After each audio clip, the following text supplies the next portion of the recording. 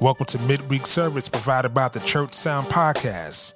This is our version of tech news with your host, Prentiss Thompson. Have you ever wondered, how do I mic a drum set, or what about getting audio to my live stream? We're here for you.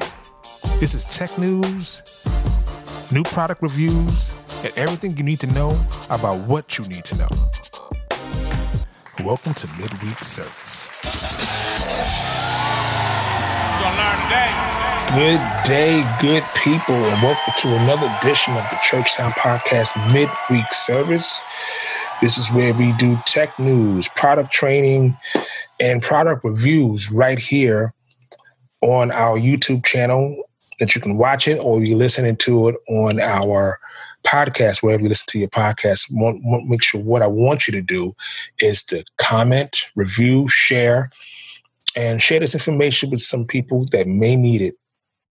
We deal with a lot of churches, and we're here to provide a service to help churches. So I thought, as part of our midweek service, and those of you who listen to us on Tuesdays for our full show, be sure you listen to that as well. So we have a show every Tuesday and every Thursday. Thursday's midweek service, our full show, the Church Sound Podcast with my host, the Pastor Caleb Winley, happens on Tuesday. But with today, we're going to talk about EQ and what it is, it just in simple terms, and how to use it.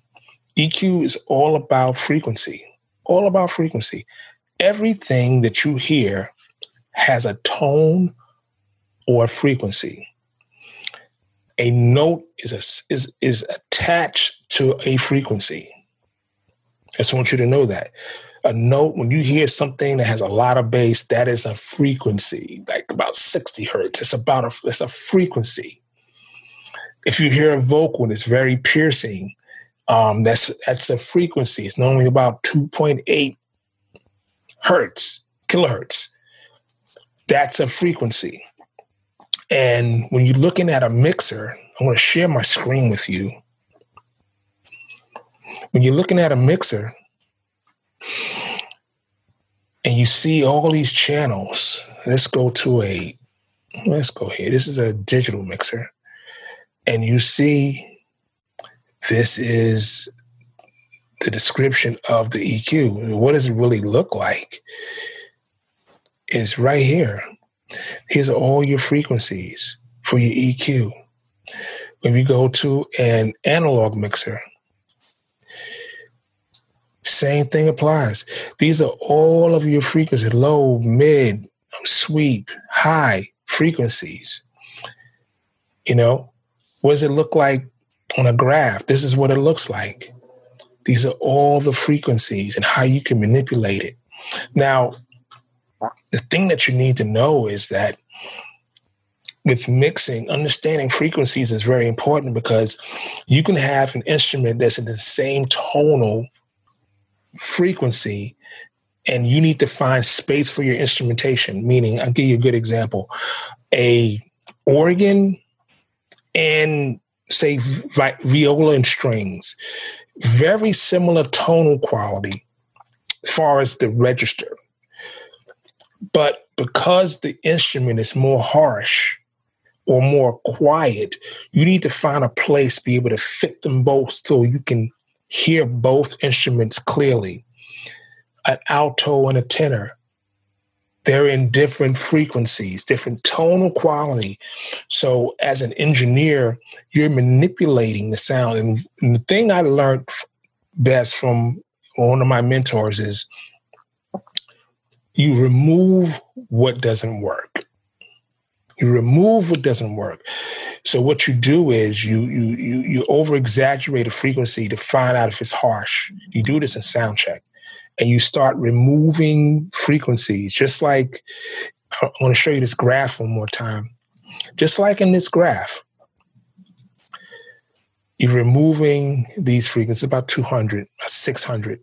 You're removing these frequencies because these frequencies are harsh and don't blend with the other tracks that you're mixing.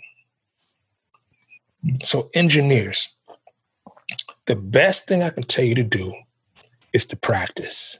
You have to practice, and you have to listen to music to find out where they lie and what are the differences. There's a difference between an acoustic guitar, a mandolin, and a banjo. All stringed instruments, different tonal quality. It's a difference between a Strat and a Fender. A Les Paul and a Strat. There's a difference between a piano and a Rhodes or a Wurlitzer.